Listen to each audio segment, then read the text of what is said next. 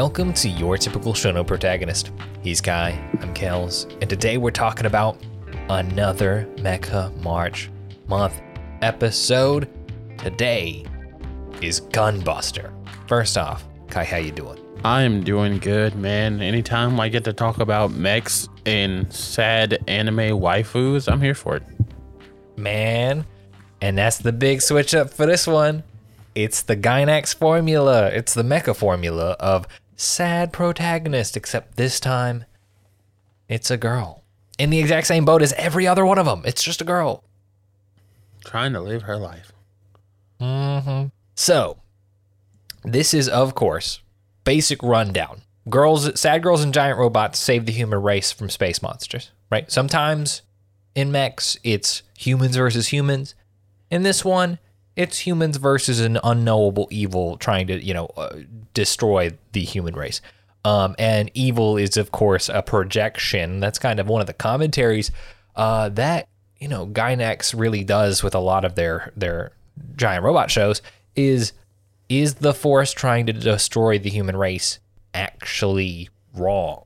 Yeah, and I mean, it's the existential question that we get asked, with war, is there a right and a wrong side? I mean, it's easy to say yes, but if you put yourself in that predicament of the opposing side, it becomes a lot harder to just say yes. It's like yes, but yes, and I feel like Gunbuster does a great job of saying yes and. I think that's a great point, is that, the primary question of a lot of these, quote unquote, real mech shows, not super robots, not super mech, where there's just a one robot that saves the world and fights kaijus and other robots, and but like real mech is in tools of war. The question about war, who's right and who's wrong, except in compared to one side versus the other, it's our side versus something that's coming to destroy us, like something we cannot communicate with. Definitely, I think that's an interesting way to describe one of the root tropes of the genre. Thank you. So, of course, this is Gainax, a studio known primarily for their mech anime, right? They were putting out killer stuff. Not only Gunbuster, of course, historically, Neon Genesis Evangelion. There's so much more that I have to go look up. However, they're known for the compelling stories, just like this one. Awesome mechs, just like this one. And their signature jiggle physics. I'll give you that, yeah. I will give you that. And, I want to say that I personally didn't give Gainax, the credit it deserved of just being, okay, if you haven't, because obviously if you're new to the Animeverse, you weren't around for, the stellar run that Gainax had. But I would argue Gainax back in the day was the MAPPA currently, I would say. Maybe not MAPPA, because MAPPA does a lot. But maybe, I can't even say Photo. It was so, special what it did and what it had. But it had, that MAPPA flair, that level of if you heard, oh, this is a Gainax production, oh, yeah, I'm watching this. Or, oh, Gainax did the, story, okay, let's go. And it's just, a whole bunch of, great projects and, kind of a renaissance.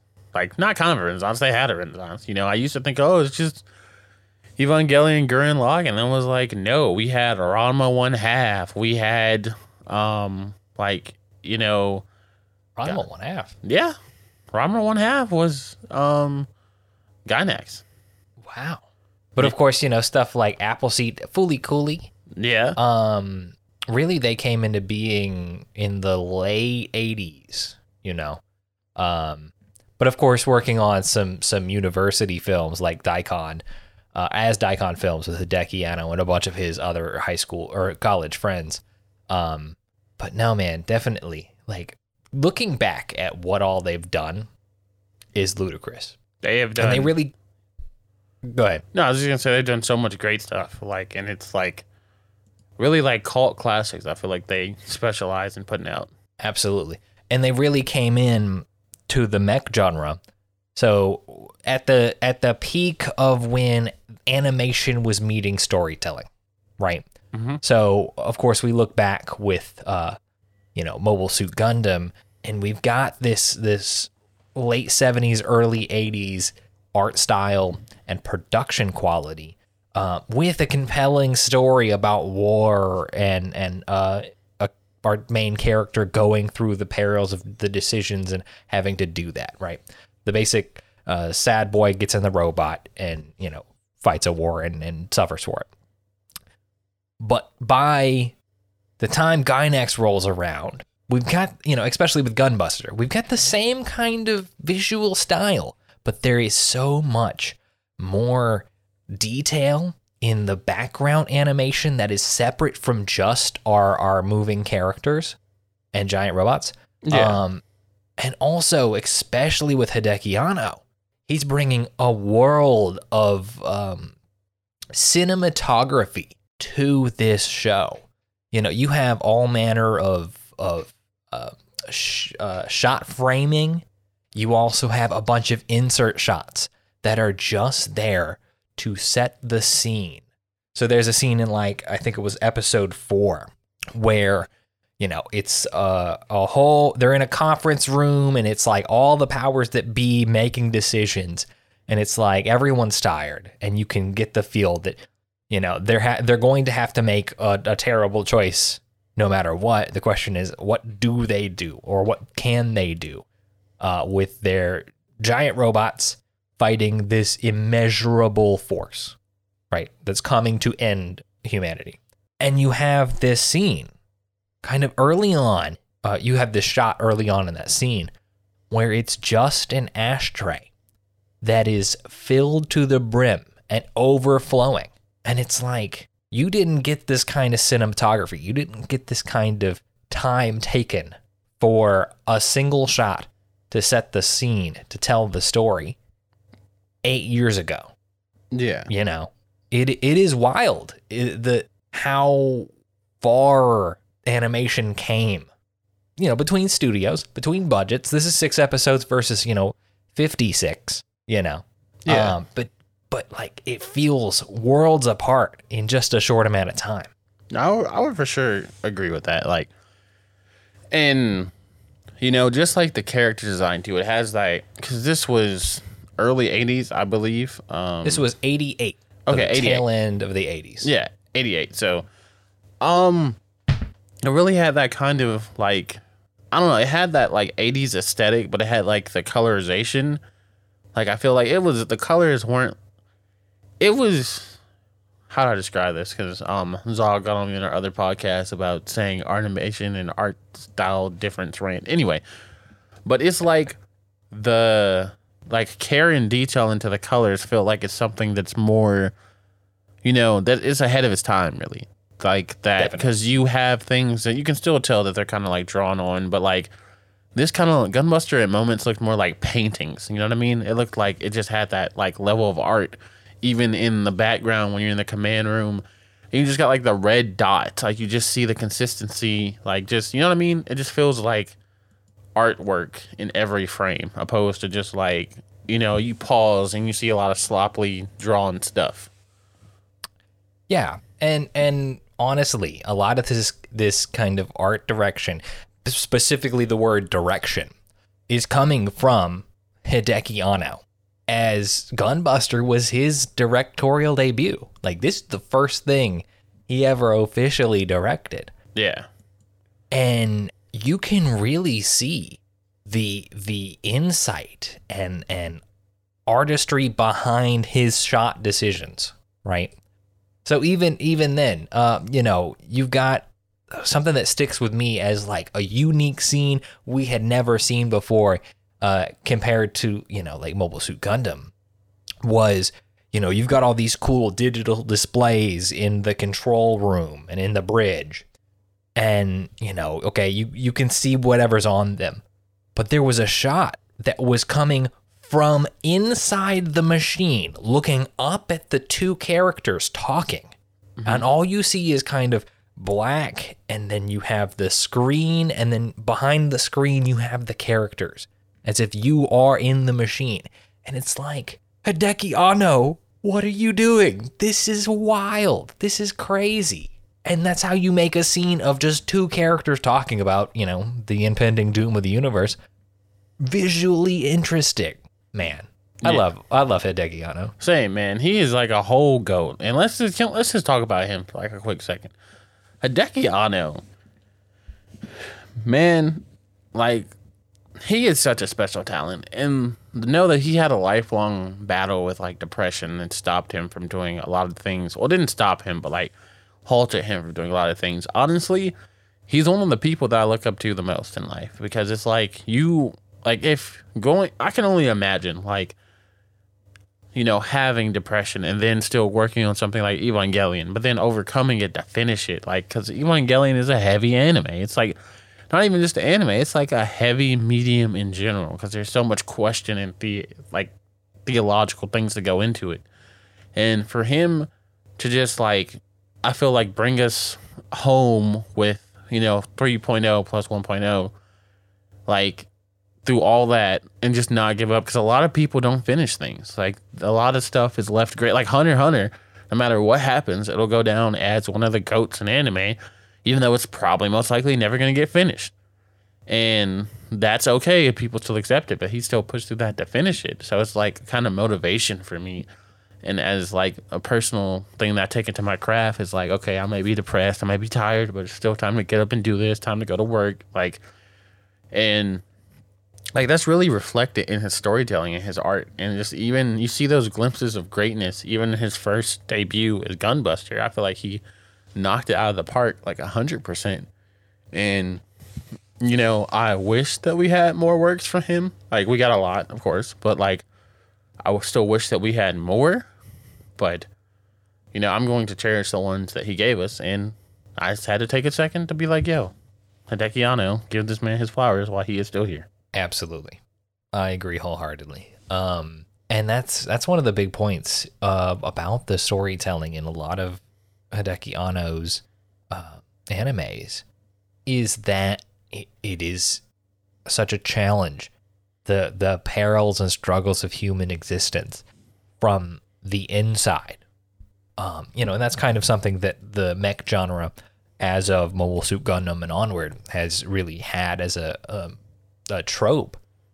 But Hideki Anno takes this experience deeper and farther, and has a way of directing the shots so that it can be conveyed in a gripping, engaging way visually. And yes, I agree. Also, it's from Gainax, so there are going to be gripping, exciting stories that involve oftentimes fan service in the middle of the gripping, interesting scenes. Yeah, there's always fan service in Gainax, and I didn't mind it. Maybe I should have, but I didn't. And it's one of those things where it's like not crazy. Like, this by far is not the worst fan service that I've seen. And I feel like it's still done in that like 80s way of like, where how do I put it? Like, like the scene where homegirl's laying in bed in the tank top and her shirt is like kind of flipped up and she's in her underwear. I feel like that's a very like standard thing of like the 80s, like in all forms of media. I feel like we saw a lot of that like vibe and look. So I feel like it did fit. It wasn't like super out of place, but it was definitely noticeable. Yeah, it was definitely there intentionally to be a scene. But for me, maybe I am just I have a particular type, but I enjoy the way that at least this show has handled its fan service, right? Yeah. You have a story that has so much meat to it that the fan service is often done in times where you, the viewer, are supposed to relax from the drama, right? Yeah. So you have that in the bath scene, right? Where it's like, okay, cool, they're taking a bath, they're relaxing from all of whatever happened. Which in the bath scene, they had just fought the USSR candidate and gotten in trouble for it. So, there was a big intense battle. and, scene of what's going to happen to our characters that we know currently and care about, and nothing does. And then the bath scene's a chance to kind of decompress that tension in a way that happens to have Gynak's signature titties. Yeah. And even your point on episode, like, what, 4 or 5, where she's just cold chilling in her apartment. Yeah. And, it's in a tank top and happens to fall open, and, she's cold chilling alone, which is the weird feeling part. But, yeah, I think it's done tastefully as far as it can be, I agree. And it's not just the fan service is the plot. Yeah. So I agree with you 100%. I feel like the fan service is used really well. I feel like Hideki Anno doesn't really like use fan service distastefully. But he does use it. He does use it, especially with Evangelion, in a way that is purposeful. It's purposeful and it's intentional, and it's relevant to the plot and the story he's telling. Like, I feel like every fan service that we've encountered from him, like, again, just gonna bring up Evangelion because most prominent work. Especially Masato, her whole thing is her use of like her fan service is normally to like get something. Like, not that it's correct, I'm saying, but it like falls into the story. Like, Yeah. The only time we see her being fan servicey is either to like encroach upon something or lie to herself or use it as an escape. So and that makes sense story-wise as a character point, right? The way the character is acting in a way that is fan servicey, but also makes sense plot-wise, which I think is done so well. And especially with Evangelion, there's a drastic difference between the fan service and the use of nudity in terms of the feelings Hideki Anno wants to invoke. yes. Because the moment someone's naked, nothing good is about to happen. Yeah. In Evangelion. In this, it's far more benign. It's far more just, here's a naked girl who's doing something that's not being in a giant robot. Thank God. Or even at the very end, when we have that scene of her tearing her shirt and, baring her breast, it's in an act of conviction and passion and intention that, willpower, that it's like, oh, wow, this isn't fan service to like make me aroused. This is like everything that happened is insignificant except achieving the goal. And it's like, wow, what a way to do it. Yeah, it's done well. That's all I can say. I mean, like, I feel like more so than well, but like it's just like at this point, it's like, what do we expect from him? It's a lot different than the current day era. One day we might have to do a podcast about comparing like the fan service of the past to the fan service of modern day, and just kind of talk about how I feel like everything here is like over sexualized. I feel like an anime that does a great job of even using fan service correctly, moderately, is My Dress Up Darling, which is currently airing at the time of this podcast. I feel like this is the first anime in a long time that uses fan service like objectively instead of, well, maybe objectively is not the right word, but uses it correctly. It's not just there to be there. It serves a purpose and it's handled like realistically. It's not like, oh wow, or I'm falling into your boobs just because they're bare, or like, there's actual realism in the things that happen, because these are occurrences that actually what happen in the environment of like cosplaying. You're gonna see something, or things that are gonna be there. It's not like used as like a bargaining chip, or like, you don't see someone trying to elude the person. It's just very natural. And nowadays you don't really like get that much. It's like just everything's kind of, dialed to the nines for like hype factor to get people to watch, or there's always that character. So yeah. And also, this is a 6-episode OVA. Yeah. This isn't made for broadcast television in the late 80s. So he could Hideki Anno could make the decisions to be more fan servicey where he can. And it's not just the signature Gynax jiggle physics, which are exaggerated jiggles. True. Which are prominent. Don't get me wrong, they're here. But definitely the distribution platform influenced some of the artistic decisions as well. Okay, now that that's done, let's talk about. We've kind of talked about where this fits in the mecha timeline. Yeah. Talking specifically kind of about the real mech genre, as we have discovered is a thing. Not so much about the super mecha shows. We've got Mobile Suit Gundam, 1979. We have Gunbuster in 1988, and then kind of the pinnacle in my mind, also Hideki Anno, is Neon Genesis Evangelion. In terms of this batch, right? Yeah. How do you feel about it being a successor to Mobile Suit Gundam in sad kid gets in the robot and has to deal with like the perils of life while not quite getting to the point of Evangelion? How do you feel like it fits in the prototype of what would later on be? I feel like it does a good job, and I like that the main character is a female instead of like the classic, male, because it gives that like different dimension. Like we all like have to deal with like there's something about when a male is cast upon that role, like, and everybody's like, he's like, why is Shinji acting like a blank, or why is Amo doing like this? But like, as factually speaking, as goddamn some crazy waters right now, but it is normally accepted in culture for a female character to be more emotional and in touch with their emotions. So seeing like, I feel like that's a harder ask to like being able to convey that and that stick. But I feel like Noriko is a great example of that because she lost her father in a disaster, in the, I think it was a Lucan disaster. And she's like, okay, I'm going to still, be someone positive. I'm going to enroll I want to follow my father's footstep. And then she actually kind of succeeds and gets what she wants. Like, and then she's like hated for it.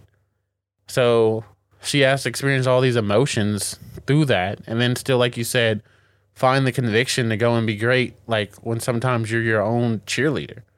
And I feel like she does a great job of like rising to that occasion. And I feel like, because I think this is the first time I've seen a main heroine in a mecha show or a mecha anime. And I feel honestly, sorry, go ahead. From what I can remember, no, I agree with you. This is the first time I've seen the main character be a girl in a giant robot. Yeah, so like, and honestly, it was a treat. I really enjoy what I saw, and I think she did a great job. I think she is a good, like you said, she's not a full-blown Shinji, but she's definitely not an Amos, whatever his name was, from Gundam. She's her own character. She's Noriko, and I think that is nice that she is not just like a female version of another character that we already have. I feel like she's her own Noriko, and I really like that. I think they did a great job with that. Yeah, man.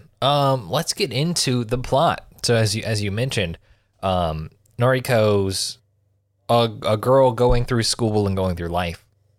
And we open with this scene that her dad, right? Her dad is this space general or space admiral. Admiral, Lord have mercy. He's a space admiral. Yes. Piloting and commanding a giant space craft, right? In the human space navy. Why not?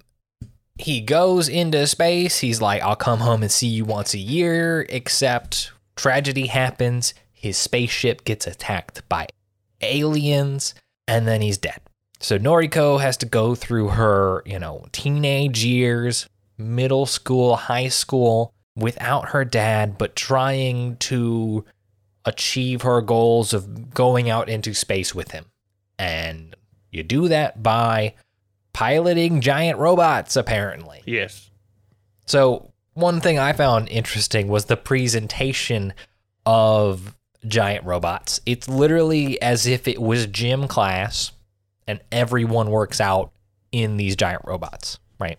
Yeah, I thought that was an interesting. Sorry, I was saying, no, I was just saying, yeah, it's like common. That's all I was saying. Yeah, exactly the commonplaceness. The it's also passe that it's just, oh yeah, we're gonna go run in a giant robot. I thought that was interesting.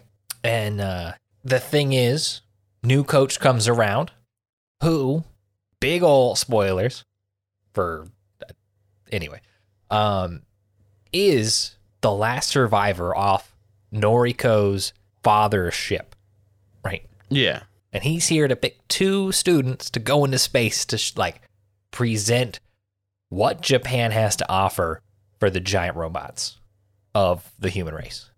So Noriko and her friend, not June.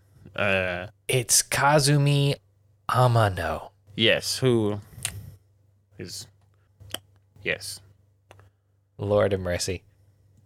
Yeah, so listen, man, I'll be real with you. Like, Yeah, hit me with it. I feel like we all knew, like, I don't know. It's like, I feel like the second Kazumi came on screen, like, I feel like you were watching this, you're like, yo, this is going to be Kai's, like, thing. Because, like, I mean, yeah.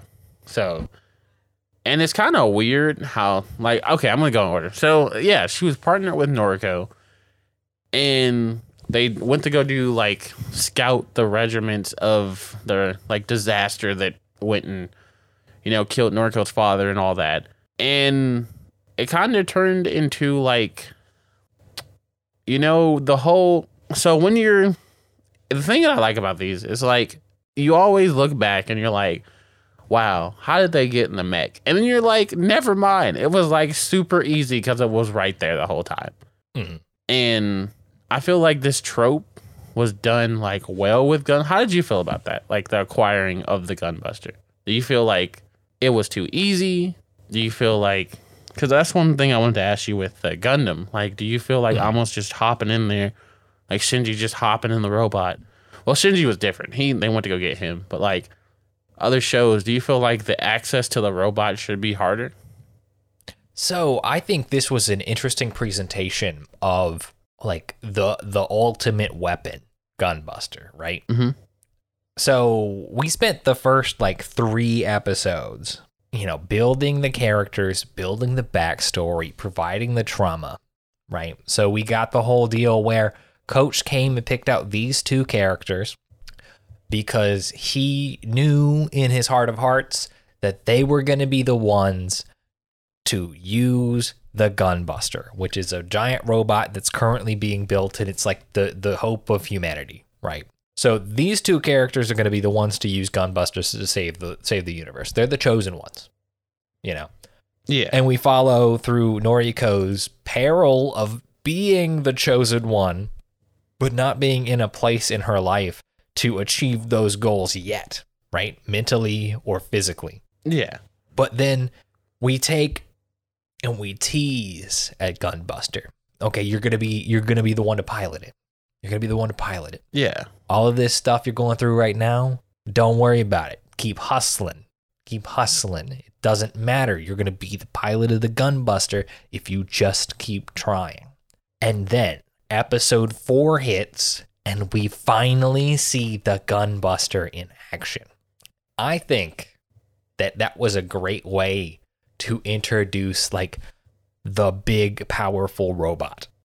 I agree. I think it was nice that it wasn't done right at the beginning. Like, it was, like, I mean, they were kind of, like, picked out. I don't know if I've ever, like, seen a mecha anime where there's, like, actual training to, like, it's a title earned or something, you know? Like, I feel like there is someone, and I'm, like, mistaking it, but I don't feel like, you know how, like, let's just use Attack on Titan, for example, and spoilers if you haven't seen, like, Attack on Titan in general. But, like, when, you know, the Titan holders are kind of trained in Marley, they're, like, trained up to become the Titans, and they learn from the previous one. I don't think we've ever seen, like, a passing of the torch from the mechs in that, like, you know, format. I could be wrong, though. So I don't think it's a passing of the torch. So you know, Yeah. Like a ranking in feel the military type thing, like. yeah. This is definitely this fits the vibe of most mech genres because you have Mobile Suit Gundam, we have Amino get his giant robot from pure happenstance. His dad's the grand architect and he's around and knows how to work computers. And then because he used it and used it successfully, now he's just the one who runs the giant robot that looks cool. Yeah. But there are so many other mass production models that like the robots in themselves are not special, right? That's kind of the vibe of this. But like the giant robot here was designed for like a tandem partner in mind. So those who proved themselves to be able to do it, which, was kind of worked on the back end by the coach, were going to be the ones. Yeah. Right. The whole point of the selection process was to find the people who could pilot the giant Saber robot to defeat the giant aliens. It's just we happen to follow the ones that like wound up being it.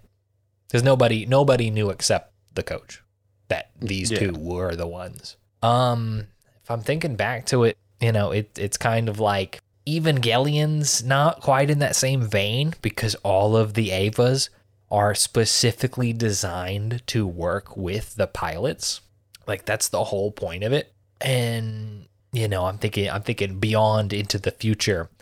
Code Geass is not like that. There are some ships that are designed for certain people, or some mechs that are passed down, but it's like, not really that much. Yeah, you're right. Evangelion probably would be the most memorable or things closest to what I'm talking about in actuality. But no, I do definitely feel like Gunbuster. I like you said, like it came in episode 4. It kind of was similar to Gurren Lagann in that vein, because I don't think we got the actual Gurren Lagann. Maybe we got it early. I don't actually remember, but I don't say actually like that, but I don't actually remember when we got the actual Der Geigen Gundai Senpai 8 Drill Over the Heavens. But yes. But yeah, no, so you were, not to deter you too far from what you're saying, but yeah. But no, I in a tangential way, I kind of like the idea that other mech shows have taken, which I think Eureka 7 follows this, but I don't recall. It may be something entirely different. But where there is like an heirloom mech, like this is the family's mech, and it's kind of outdated, but it's been passed down, and it's like that's kind of the starter ship for whoever has to go on the adventure to save the universe. Yeah. I kind of like that idea, where mechs have been around for so long that like random farmer family number 79 just has a giant mech in their barn. And when the time, and it's like some ancient sword that's been stored in the raptors, or, some secret tome that contains power that's just been put away. Yeah. Like, the fact that it's a giant robot in the same context, like I really like that idea. But this is not quite that. True.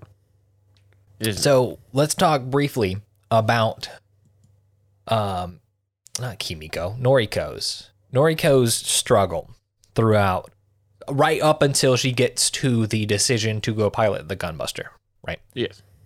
It's about having lost her dad and not being, not fully coping with that, because it's a difficult thing.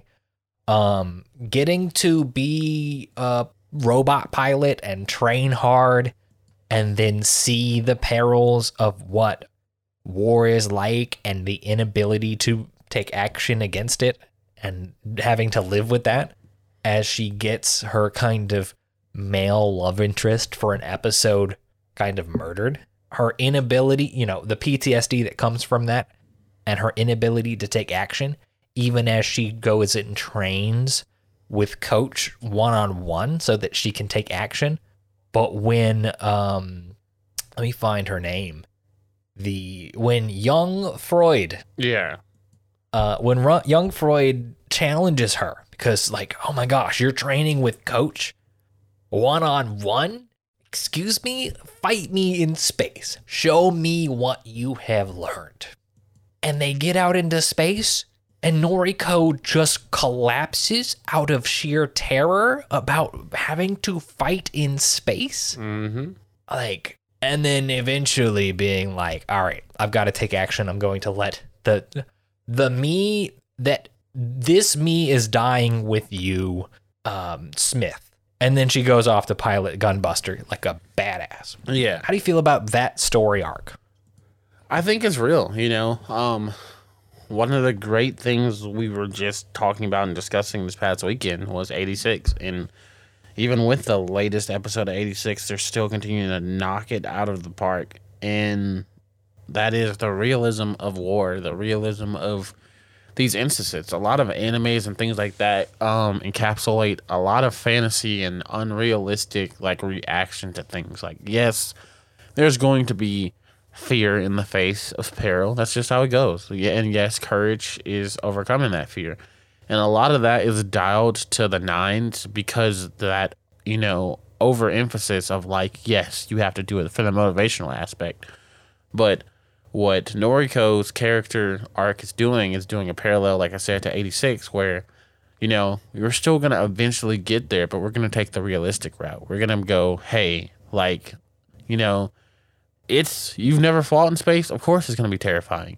You've never, like, you know, had to kill someone. Of course it's going to be, you know, a lot. You're going to pause before you press that trigger. And the fact that she had, like, her dreams wasn't what, like, seeing the actuality of what, like, the mountain she would have to climb to get where she wanted to be is huge. And I think it was done in a great way, honestly.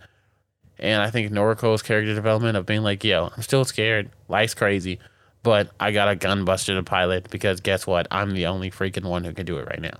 And again, I love it. I love Noriko's character. And Noriko is Noriko. So I was here for it. Yeah, man. And when Gunbuster, you finally see Gunbuster come out of that ship. Because we've seen Gunbuster's face, right? In that classic, which, you know, this is a progenitor to the Evangelion. But, you know, when Shinji gets in the giant robot and you see them on the bridge right in front of Ava Unit 1's face, we get to see that shot here, right? But we don't get to see everything else. But when Gunbuster finally ascends from the ship, arms folded across its chest like a badass, I was marking out, man. That was my shit. You know, because giant robots are just big and there and imposing. But to give this ship some kind of personality, I love that. By like, I'm here to ruin those aliens. Man, what a way to show this giant robot after 4 episodes of waiting. Bro, I love that. Honestly, like I said, it felt like a mixture. I said this before the podcast started. It felt like a mixture of Power Rangers with the way that they formed Gunbuster. Like, it's just that level of detail and care, like showing each like extension and joint come together. And then the transfer of the pilot and the cockpit to the center to like a dual cockpit like you have in a Power Rangers mech. And then like the poses as well. Like, and it's like the speech and the hair and even the like sequence when they're attacking feels almost like Sailor Moon-esque. Like, it's just... Man, yeah. Exactly. Like you said, it's kind of that Super Sentai, you know, Mechazoid. That's not the term for it. I'm not a Super Sentai guy. I've watched fucking Power Rangers. But definitely, you know, having the Zoids come together to form a giant robot. But that scene also feels exactly like a magical girl transformation scene, man. 100%. Like, it's wild, honestly, and it's something that I didn't expect. I'm really happy that we're doing, like, Mecha March, because these are shows that I'm always like, yeah, I'm going to go watch it eventually, and finally getting around to it, I'm like, okay, hell yeah, like, you know, we're here, and we made it. So seeing that and being a part of that, like, for, like, with you, it's such a, like, ball and ass experience because I'm like, okay, like, I've said we should watch, like, I don't know, Love Candy or something, whatever, like 1,000 times. We haven't. But, like, Gunbuster is one that was on my list to watch. And honestly, I'm not disappointed. I think it was because my friend, not Logan, but the other Logan, he loves Gunbuster. He has like all the DVDs and Blu-rays and everything, and he keeps telling me, he's like, man, you gotta watch Gunbuster. And I showed him what podcast we were doing. He's like, yo, you're gonna love Gunbuster. And like, honestly, my expectations were blown away. Like the art style and just like like you said, the mech, like Gunbuster might be probably not my favorite mech anime because the jury's still on that. But like my favorite mech might be Gunbuster, just because, like you said, the personality, the posing, and the pilots, man, it's so much. It's like a full. It came together a lot, and I gotta give it a little bit of time to breathe to see if I'm just being like Gainax fanboy at this point. But I definitely enjoyed like the posing and the Sentai and the even the Magic Girl S and all of it of like the Gunbuster and the bandana. Can I just talk about Noriko's bandana? That was cold. I love that. That whole blowing in the wind, just like arm, like it. Oh, bro, the scene where she was like posed up with her arms, and then it like transitioned into Gunbuster doing the same thing. That was dope. Man, yes. Gunbuster is incredibly well animated. Yes. Like, especially like Gunbuster, the giant robot. Like, man, bro. So this fight, right? Mm-hmm. Noriko is like, I'm getting in the giant robot, and then she does, and comes out like a badass, and then sets fire to all of the aliens in her vicinity. Mm-hmm. Man, when, and this is later on, but like just seeing what all Gunbuster can do is like, my God, you got the Gunbuster lasers, you got the finger missiles. When Gunbuster is about to get laser beamed by one of the big guys and whips out that cloak out of nowhere, like fucking Batman, man, that was wild.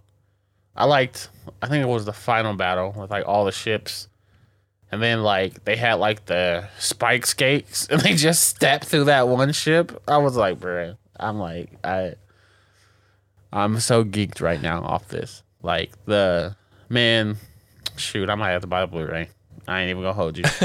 Like my hoe has to go buy the laser discs. Well, too expensive. Let's do it though. Hey, get that OG feel, bruh. Hell yeah. Like it was, listen, man, I don't know. Like I don't know how you can like hate on this. Like I don't even know what it's ranking because I didn't even look it up. Okay, it has a 77 like on any list, which whatever. That's good. But like, Yeah. Like it, to me, it's easily like, I'd say easily an 8. So I guess that's fair. Yeah. But like, honestly, cause I gotta keep it in check because like there are some 10s that are reserved for that 10 spot. So, but no, it's an 8 in a very like heavy market of like mecha anime, like, and mecha anime that I've seen. I know, like I've seen probably 25 Gundams alone. So, like, this ranks high above in my mecha genre for sure. Definitely. I want to talk about 2 more points. Yes. Right. So this is kind of plot relevant. We just had the reveal of Gunbuster. Gunbuster put in the work. We saved the universe for the first time. Right. Yes. And now we get to go back to Earth. However, through this entire show, we've seen the kind of time dilation that like faster than light travel has on the people traveling faster than light, which is our like main character, and the people back on Earth, because time just continues to move. Yes. Right? So when they get back to Earth, it's been like 10 or 15 years since they left. For our main characters, it's been like 6 months, right? We left, we saved the world. After 6 months, we go back home, and then when they get home, everyone they know is like 10, 15 years older. Yeah. Right? Noriko's best friend in high school now has like a 3 or 4 year old child. And it's like, oh, So not only is there like a physical cost of life Yeah. with going to save the universe, people die, right? Mm-hmm. But even there's a deeper cost, well, not to say deeper, there is a continued cost of saving the world, saving the human race, of when you get back, time has marched on beyond you. Yeah. And that's something that plays so deeply, especially in later with the humans have hatched up this harebrained scheme to blow up, to create a black hole, to annihilate all of the aliens. We're just going to blow them all up. Yep. Which means we have to send, Gunbuster back out there to escort the ship to the alien. Oh, that's where Evangelion, or not Evangelion, Darling in the Franxx got that shitty. Not that I'm saying this was shitty, but they executed a shitty version of that. So that makes sense now. Okay. Really? Yeah, so at the end of Darling in the Franxx, and spoilers if you care, but at the end of Darling in the Franxx, when they defeat like the whatever they were called, the Hive, the Legion, Father, Papa, whatever, they're like, yay, we did it. And everybody's like, cool. Like, you got all the mechs and everything. And 02 and Hero's like, it's not over. We still got to go. So, like, they have a giant planetary bomb that they're just going to drop in, like, their whole group. So, like, 02's, like, giant mech that turned into a robot unicorn. Crazy. Actually, 02 turned into the giant mecha robot unicorn. Flies the mech into the enemy base and blows it up. She dies with it. So, Yeah. And now that you have pointed that out, like, I'm like, okay, that's where that inspiration came from. Like, fuck Darling in the Franxx extra hard now, because it's like, how you gonna keep stealing things, but not the good part of the things that you steal? So, yeah. We are going to do Darling in the Franxx next week. Oh my gosh. I mean, we could. No, we're not. Like, okay. No, we're not. We're being lazy because I have to watch a bunch of episodes for our final show. Yeah.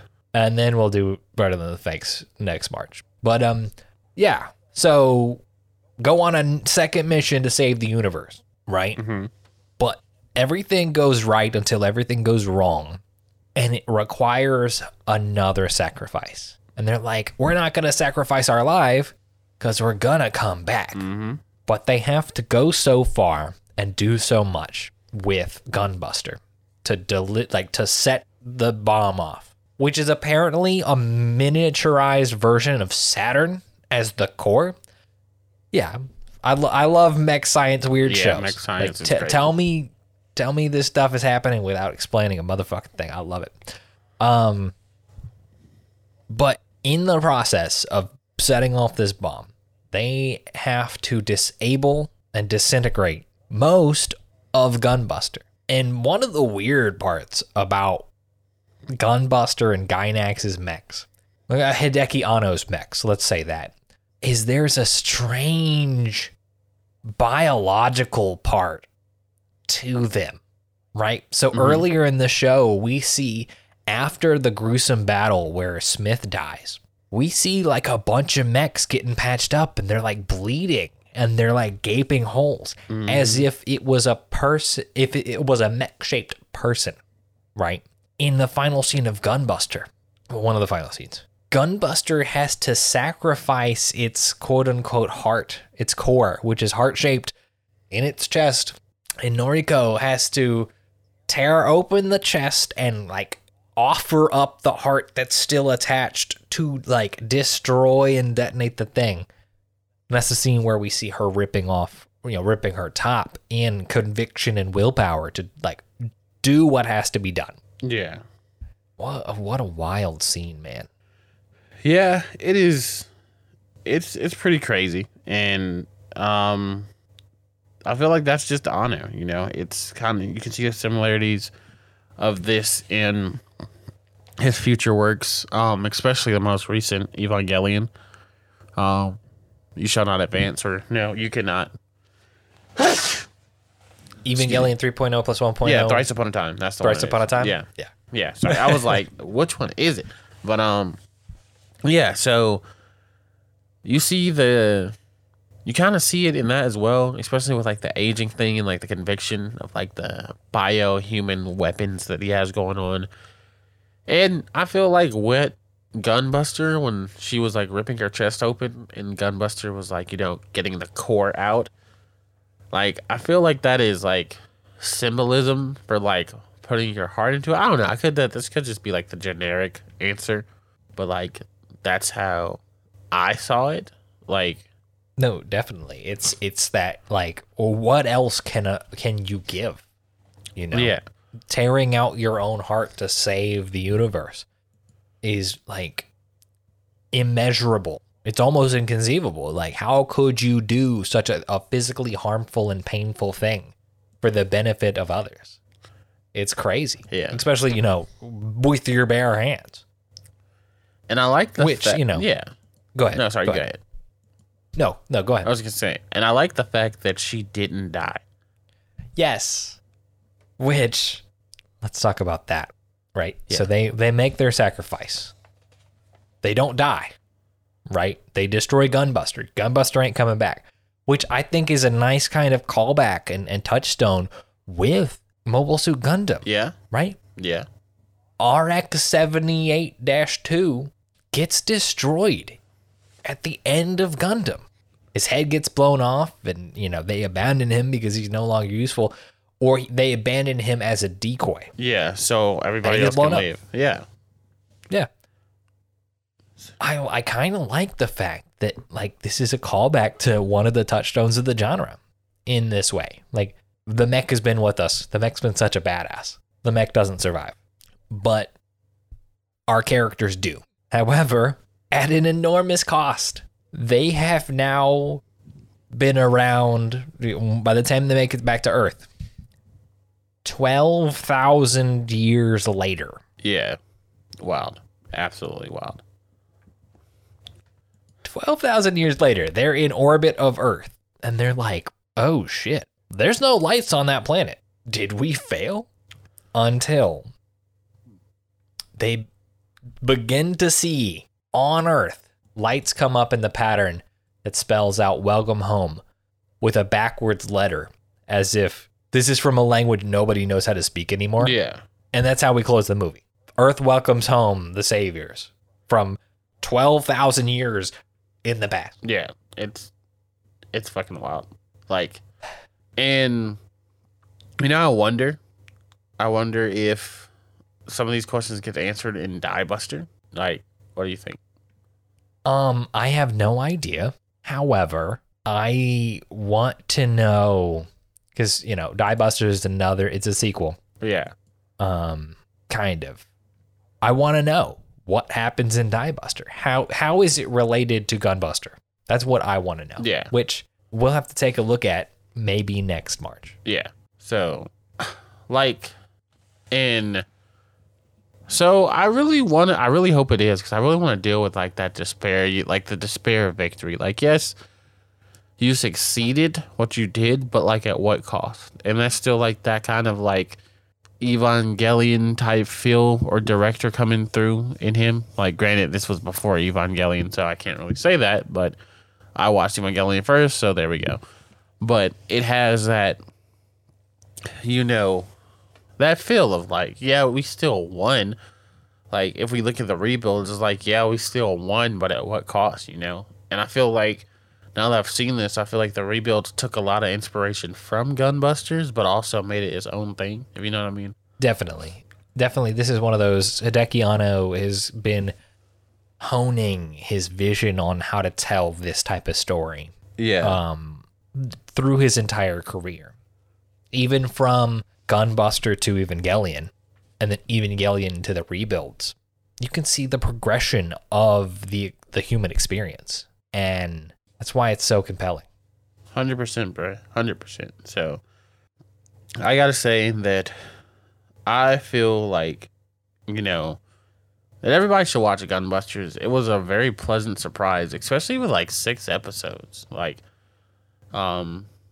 I feel like it's divisive, though. I saw some people, because after I finished the series, I not like people can change my opinion, but I always like to go and look and see what the community feels about it. And it seemed like it was kind of divisive for some people. I don't really understand like why.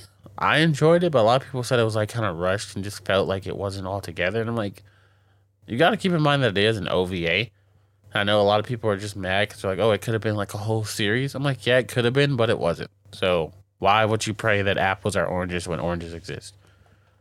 Like, if you want to go watch a full series mech, like, you've got a plethora to go find. So I personally feel like, that I really enjoyed it. Not just for what it was, but like in general, I just really enjoyed it.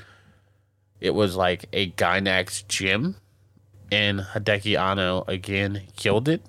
And like I said, I probably will buy the Blu-ray, or at least try and find some way to have a part of this. Like, I really just want like a poster of Noriko in the mech. Like, I really just want that. Like, I think that would be like a cool art pop style art. Definitely. I think that would be a great way to have something of Gunbuster in your life. Yes. But no, I agree wholeheartedly. Yeah. Like, this was 6 episodes. I mean, where I am in my life, I'm like, give me a story that I can fully experience, not necessarily understand, but fully experience within the time I have to give to it. Right? Yeah. That's why I really loved the recut of Mobile Suit Gundam. Yeah. Right? I can't give you 50 episodes worth of time. I can give you 6 hours. Yeah. That was a great way for me to experience that. This, a 6 episodes OVA with incredible animation, I can give you 6 hours, Yeah. Which, is kind of more like 4-ish, but whatever. Yeah. I can give you the time to experience this story in full dedication, right? I don't have to zone out and wait for filler and kind of padding. Yeah. I could just take it in. I could just experience it, which is definitely, in my mind, something I really enjoy, especially being a part of the mecha history and Hideki Anno's history. A great opportunity to experience kind of what he's been doing his entire career. Yeah, 100%. 100%. So definitely watch Gunbuster if you like Hideki Anno, if you like fan service that has actual plot and motivation behind it, if you like giant robots in any way, shape, or form. Yes. Definitely. Yes. Now, unfortunately, and fortunately, the show we're going to be doing at the end of Mecha March will require me to sit down and watch every episode of like a 50 episode series. Yes. But it's one that I really want to do. So that's what we're going to do. Yeah. But of course, next week we're going to have Code Geass from the Content Breaker podcast to give me an opportunity to watch all of it. Yeah. And same here. I got to finish. I think I got like 20 something episodes to finish. If we're not counting the movies. If we are counting the movies, then oh boy. But yeah. We're not counting the movies. Lord. But of course, we're going to be here all Mecha March throughout March here on Lord have mercy. Content Breaker. Get me confused. Here on Your Typical Shonen Protagonist. You can catch us on all your podcatchers. Talk Spotify, iTunes, Amazon Podcast, Apple Podcast, whatever podcatcher you prefer, at Your Typical Shonen Protagonist. Or on Twitter at YourTSP, that's URTSP. How you got stuff too? Yes, you can find me at Static Dreads on Twitter, where I tweet about stuff, and yeah, that's really it for now. But more stuff incoming. Definitely. And of course, the other product over at Content Breaker on all your podcatchers or Twitter, Instagram, YouTube at Content Breaker. We'll catch y'all next week for more Mecha March here on Your Typical Shonen Protagonist. Bye.